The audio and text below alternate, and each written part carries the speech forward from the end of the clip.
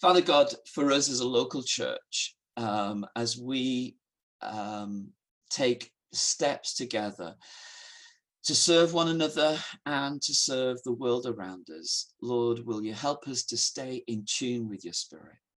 Thank you for everybody that you have given us. Lord, we would be poorer without every single person in our church, and we've all got our part to play. And this is just one part that one person's willing to play for the good of us all and for the benefit of us all. And I pray your blessing on Jumi as she takes this role. Lord, as she, along with Judith and Charlie and Steve, are getting to know how to work together in these early days, Lord, would you put your blessing on them, and would we be stronger because of the role they'll play going forward for us? And Lord, as we come to the Bible and we open it together and we read together, Lord, may our hearts be open to you. May you, through your word, speak to us. And Lord, may the words that I use, may they be helpful. But Lord, more than that, as we listen together, may we hear that other voice, the voice of your Spirit, who speaks into our situations and brings this word alive and challenges us and shapes us and equips us for the whole of life. Come, Holy Spirit, take your word, we pray, in the name of Jesus. Amen. If you've been part of our church for any time at all, you know that when we do this in person, then quite regularly at the end of a sermon, I'll say, so what are you thinking? What were you thinking as I was preaching, as I was directing you at the word? And I want to do that again this morning. So when we get to the end of the sermon, there will be that question. So what questions arise? What thoughts were going through your mind? What would you want to say? What would you want to highlight? What would you want to encourage one another with? What would you want to push back on even? And so when we get to that moment in the chat, I just invite you to do that. But kind of like want to give you notice that that's what we're going to do. I'm going to share with you the screen for the passage we're going to be looking at. One of the things that it becomes very apparent in the New Testament is that the New Testament doesn't really have this idea that faith is so very personal and private that it's just something between you and God. The New Testament has none of that idea. From the very beginning is very much this idea that Jesus is Lord of the whole of your lives, and that it affects everything we do, everything we see, the way we see things, the way we react and act, and not least with our generosity, the generosity of our hearts, the generosity of our spirit, and the generosity of our money, what we do with our stuff. Whenever you read the Bible, it's whether you read it on a daily basis for yourself or when we read it in church, at our best, the reading is never in isolation. The worst sort of coming to the Bible is, right, I'm going to switch my mind off everything that's been happening around me and I'm just coming to the Bible to get what the Bible's got for me. And certainly in church, that's the worst sort of preaching, because of course, we're always preaching in a context. There's a private individual context, the context that you face as an individual, but there's then the bigger context that we face. And it's hard this week not to preach, except against the context that says, wow, look at what's been happening. The backdrop that's been happening for the last 2 weeks following the killing of that guy in America. Primarily it's about America, but it's raised issues in the UK. And again, as Jumi said a little earlier, it kind of feels like a moment where we're asking the big questions about who we are and who we can be together. It's about racism and discrimination, about injustice, and about poverty. And for those of us who are Christians, it takes us back, it jolts us back to Jesus' teaching, who says, what does it mean to be living before God? It means that primarily love the Lord your God with your heart, your soul, your mind, everything you have, and love your neighbor as yourself. It can feel a little bit like motherhood and apple pie, except unless you remember that the very next thing that Jesus will say after he said this is, let me explain to you who your neighbor is. And at that time, he talked about the parable of the Good Samaritan. In their day, the last person you would expect.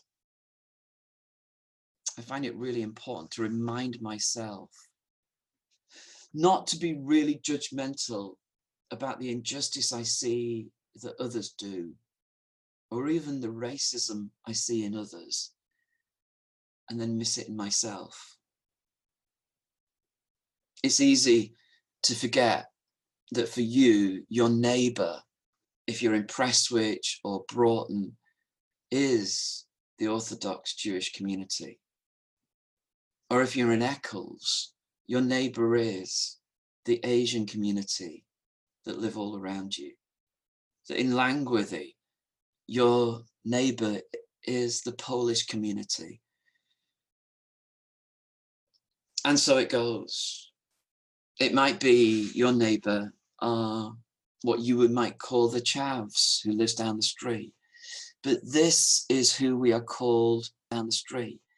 But this is who we are called to live. This is who we are called to be with. And as we read through the book of Acts, we will pick up on a lot of the issues that actually we're talking about as a society, about privilege, about power, about wealth, and about race.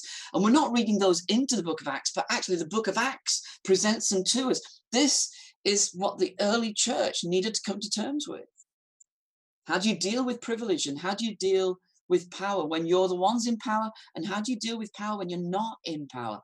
How do you deal with wealth, and how do you deal with poverty? And how does the Spirit of God enable us to deal with race and racism and ethnic boundaries? And as we read through the book of Acts, as I said, time and time and time again, we'll be faced with these issues that we're still struggling with. And sometimes we'll see the church act really well, and at other times we'll see the church failing. And sometimes you'll just see the mix of both. The church at its best and the church at its worst. And the reading, today's reading, that we've sort of had planned for ages, gives us that story. The church at its best and the church at its worst. I've asked Nev just to read for this, so we'll unmute Nev and give him a chance, and then we'll read together from this passage. It's Acts chapter 4, verse 31. All the believers were one in heart and mind. No one claimed that any of their possessions was their own, but they shared everything they had. With great power, the apostles continued to testify to the resurrection of the Lord Jesus. And God's grace was so powerfully at work in them that there was no needy person among them.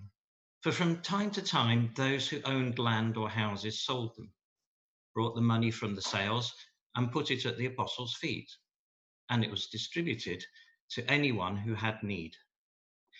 Joseph, a Levite from Cyprus, whom the apostle called Barnabas, which means son of encouragement, sold a field he owned and brought the money and put it at the apostles' feet. Now a man named Ananias, together with his wife Sapphira, also sold a piece of property.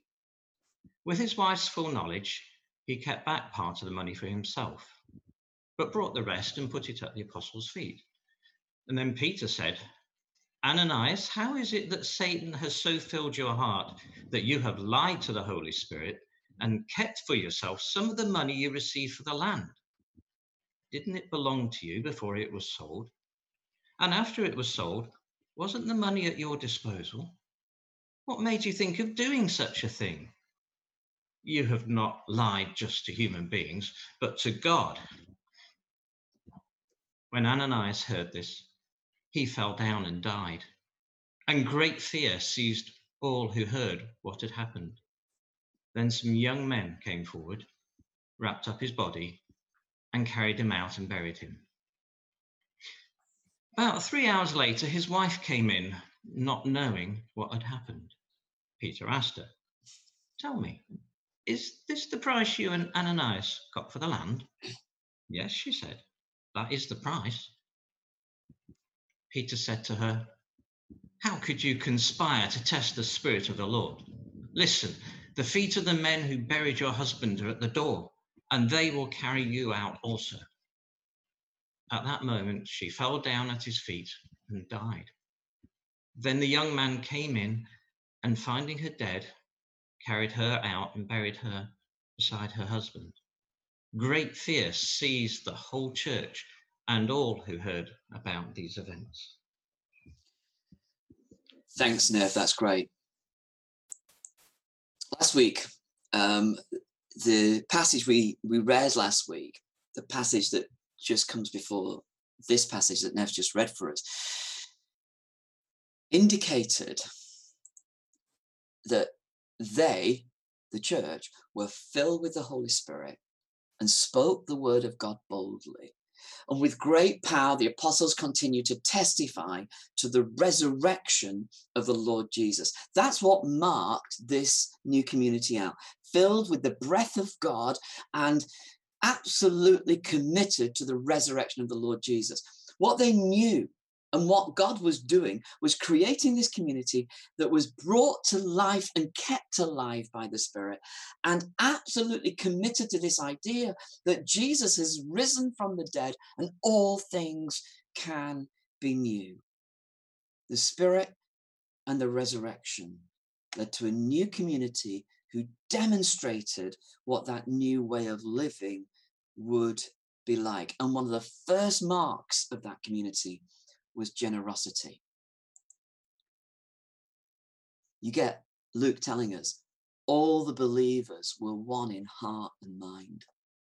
That beautiful sense that this community totally committed to one another. They knew one another and they were willing to lay down what they had for one another. And in a sense, what they were doing was challenging the existing status quo. It was a challenging the myth that there wasn't enough and therefore you had to hold on, because no one claimed that any of their possessions was their own. They shared everything they had. This sounds very similar to what Luke's done at the end of chapter 2. It's almost like a repeat, but it emphasizes this bringing together of people. And they were united and they shared what they had, because they said, actually, what we own is not our own, but it belongs to the Lord, and therefore it belongs to you. And God's grace was so powerfully at work in them all. There was no needy person amongst them. Look at how Luke puts that up, sets that up. God's grace is at work in us. How do you know? Well, look at this community. You want evidence of the grace of God? Look how much people share. Look how they use their wealth. Look how they use their money. And suddenly, what you've got in this community is this sense of economic justice. When the Spirit came on the day of Pentecost, Peter stood up and said, look, the Spirit is doing a new work in you. Doesn't matter if you're old or young. Doesn't matter if you're a male or a female. It doesn't matter whether you're a slave or whether you're a free person. And hear it saying, it doesn't matter if you're rich or poor. Actually, you belong together. We are together. It's not about givers and receivers, but we're in it together. This new community is radically different. This is what justice looks like, where the poorest are not left behind.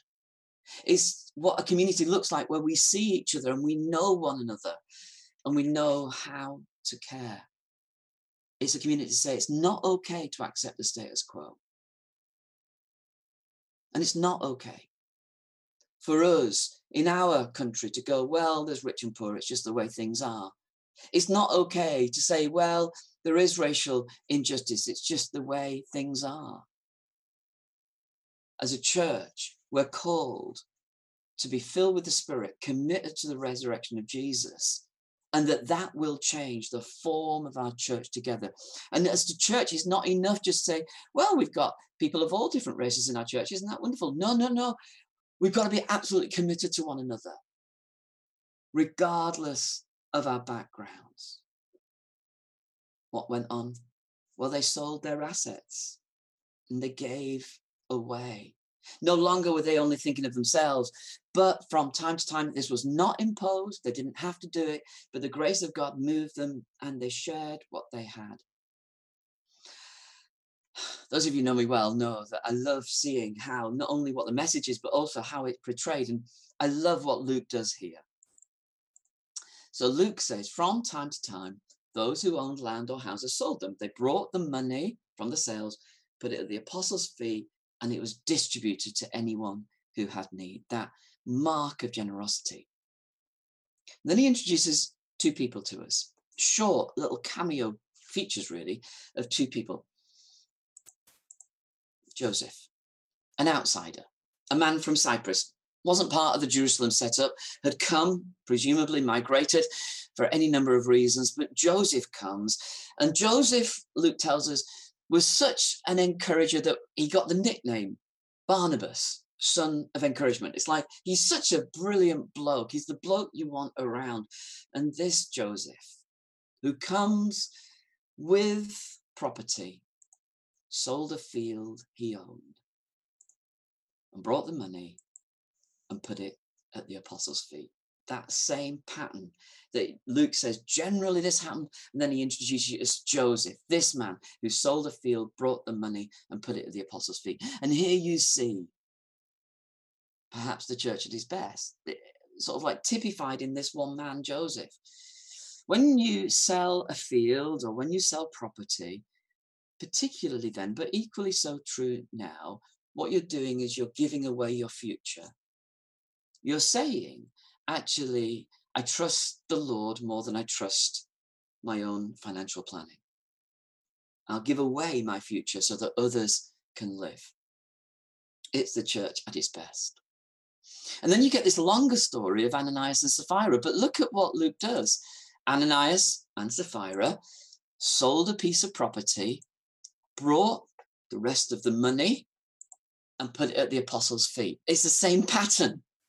It's almost like Ananias and Sapphira are coming and doing exactly the same. They're fitting the same pattern. It's the same as Joseph. They're just falling in line, except for one thing, of course, and we heard it read by Nev. With his wife's full knowledge, he kept back part of the money for himself. Now, here's the thing. Ananias and Sapphira didn't have to sell a piece of property. They didn't have to give all of the money away.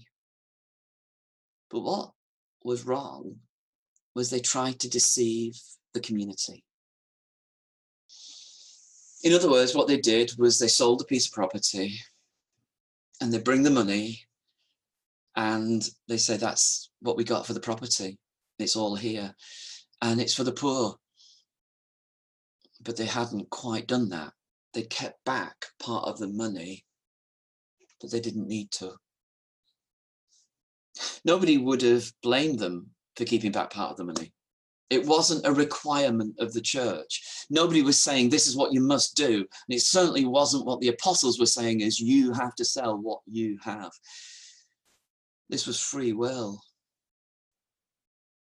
But the problem was, they tried to lie to the community. We don't really know why, but it's not hard to guess, is it? Because it's not hard to see yourself in their position. It's not hard to see yourself doing something similar, perhaps. Maybe being a little jealous of the approval that Joseph was getting. Joseph's got a new name, Barnabas. Is it too impossible to imagine Ananias and Sapphira going, this incomer, he's getting all the attention. And yeah, he sold a field, but what? We're being overlooked. Why? What if we sold something? It's not impossible, is it, to imagine that that was what was going through their head, that sort of jealousy. It's not impossible to imagine that they wanted the applause that they'd seen Joseph get. It's not impossible to imagine that they wanted people to have a better impression of them. it's not impossible to imagine that they might be doing what today we would call virtue signaling. In other words, everybody's outraged, we feel we have to be outraged too. Everybody's being generous, we feel we have to be generous too. And so they lie. And Peter, by the way, just to remind you, the apostles don't kill them. It's not church leaders who kill them. It's that actually, when asked, is this what you got? Then they die. Ananias first and then Sapphira on a dreadful day. And Peter asked specifically, is this the money you got? And Sapphira says yes. And at that moment, she too dies. A horrific moment. But just think, what would have happened if they got away with it? What if their lies had been accepted? What if they'd never had to own up? What sort of church would you become then? This challenge of generosity. You see others being generous, and it challenges you. And here, the challenge of generosity was, let's give an impression, but let's not be as wholehearted as others. Let's hold back a bit. What was the result of it all? Well, Luke tells us at the end of this, in verse 11, unsurprisingly perhaps, great fear seized the whole church. Well, it would, wouldn't it? I mean, to live through that, to have seen the generosity and now see actually what happens when you lie, then you die. Then great fear would seize you. You'd be like, you can't muck about with this stuff. It's like God's at work here. And it's not just the good stuff, but actually you can't mess about with the holiness of God. You can't lie to one another. You can't just try and get other people to think well of you. If we're going to be generous, then let's be generous wholeheartedly. Let's not think we can just play with this sort of stuff. Fear seized the church. And then there's an interesting sort of addition that you might not pick up on. It's easy to overlook until it's pointed out to you. There's fear, but Luke, for the very first time, says, great fear seized the church. First time he's called this group of people the church. It's almost like in this moment, with the generous hearts, with one in heart and mind, sharing what they had, and yes, facing the holiness of God, they become the church.